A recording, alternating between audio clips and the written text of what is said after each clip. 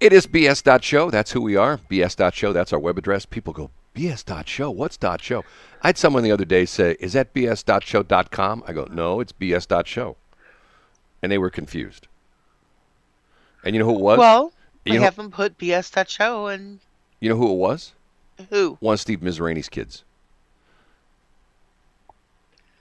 Okay. Never mind. You don't get that, do you? No, yes, I did, actually. Remember the years? Don't be confused. Remember that? We're dating ourselves by knowing who Steve Mizraini is. Don't you Yep. think? Don't you think? Yep. Yeah, I do. I got to find something here. Hold on a minute. I'm working on my phone. Okay, here's my list. I talked about this a couple weeks ago. Ford Motor Company, and quite honestly, I'm a Ford guy. I grew up in a General Motors household. My parents always had Buicks, and once again, if you gave me a new Buick, if the Buick dealer called me up right now and said, "Hey, Brad, we got a new Buick for you," I'd go pick it up, and then I'd turn around and sell it and buy something else. But anyway, Ford is doing really well to the point where their new Maverick pickup truck, which is like their small pickup truck, Yeah. they've officially stopped taking orders for it.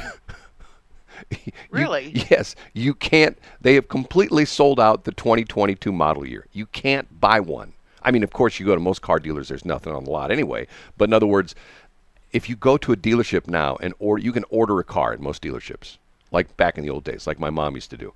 But with the Ford Maverick, they have so many orders for it that they've decided they're no longer taking any orders for 2022. And if you want to order one, it's going to be a 2023 model, which means you probably won't get it till sometime late summer, early fall. Can you believe that? I can. And the crazy thing about it is, People are so tired of not having choices. well, the crazy thing about it is, I don't think Ford has run one ad for this truck. This has all been like word of mouth and stuff on the internet and stuff like that. And I'm going like, unbelievable. And their stock is like I shouldn't say it's through the roof. It's like 19 or 20 bucks, but it's done very well because of the fact that they have the same thing with their F-150 pickup truck. They now have 3 pickup trucks. They have the F-150, which they've had for a long time, and then they have the Ranger, which used to be a small pickup truck. Now it's a medium pickup truck, and then they have the Maverick, which used to be a car, if you remember way back when. It used to be a car. It did. Yeah, now it's going to be, and they were junky cars. I remember my mom and dad almost bought a Maverick, and I thought to myself, what's going on with my parents? They're General Motors people. They're Buicks. And actually, my dad I remember this. My dad went to the dealership, and the guy let him drive it home to have my mom take a look at it. My mom was, I don't like it. You know why she didn't like it? It had a radio in it. 2 doors. Huh? It had only 2 doors. The Mavericks were 2-door cars. I don't think you could buy a 4-door Maverick. It was only a 2-door, and she hated 2-door cars. Yeah. So then what did my dad go I out? can see that. My dad go out and bought a 2-door Buick, which was my favorite car until my sister got it and did her parking by feel. You know what I mean? You know, parking by feel. You know what that is?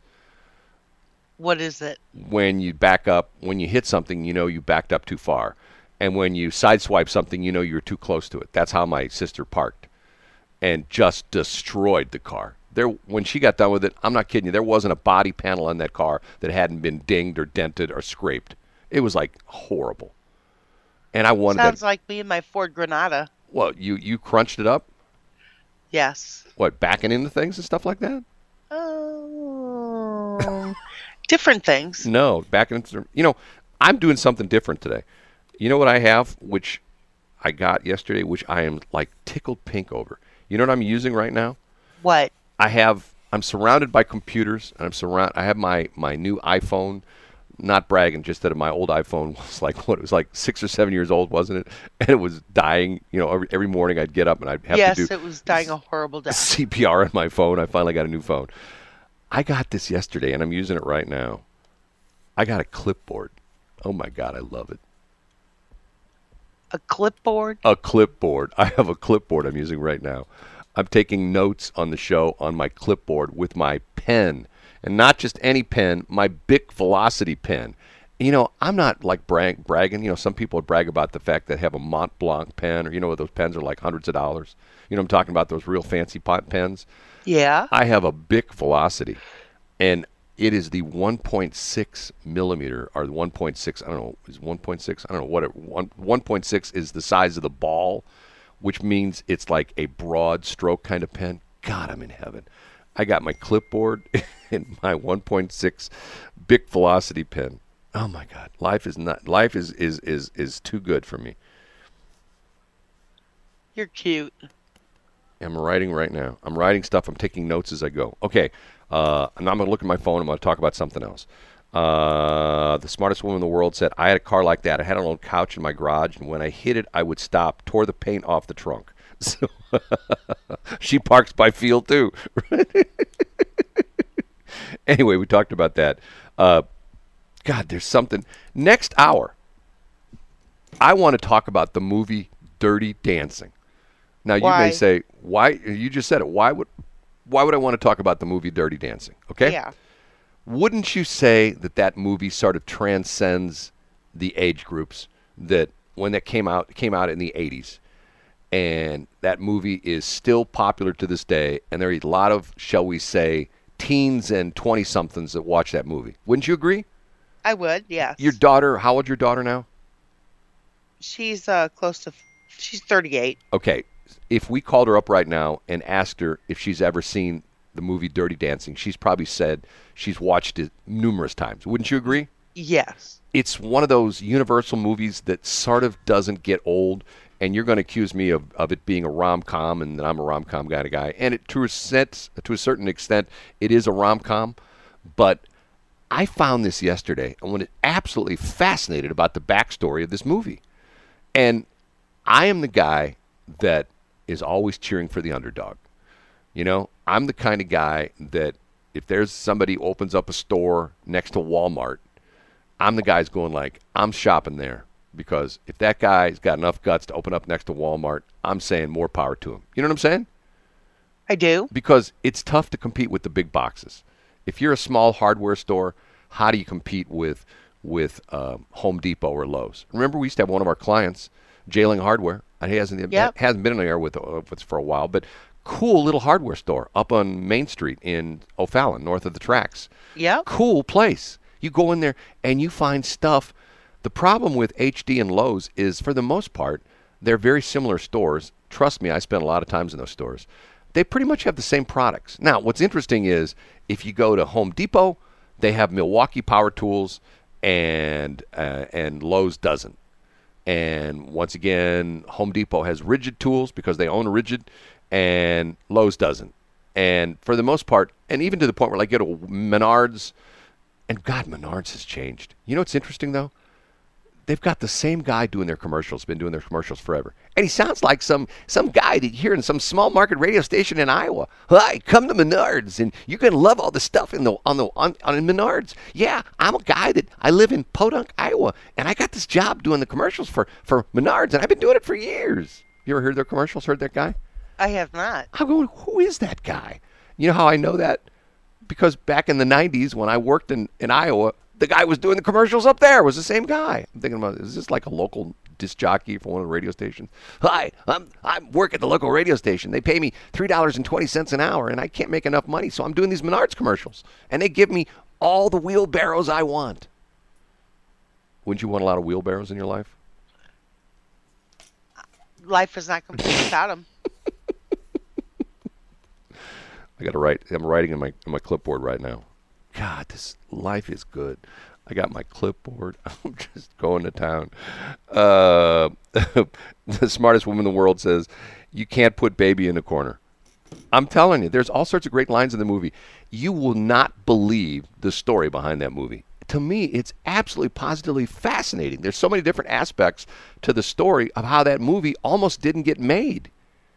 And to the point of how it was made and where it was shot. Once again, it's another thing like, I told you the story that someone said to me, well, I watched that show on TV, Ozark, and boy, what a beautiful state you live in. I go, there's only one problem. They don't shoot that movie in Missouri that's shot in Georgia. All the outdoor shots are shot in Georgia. Same thing with Dirty Dancing.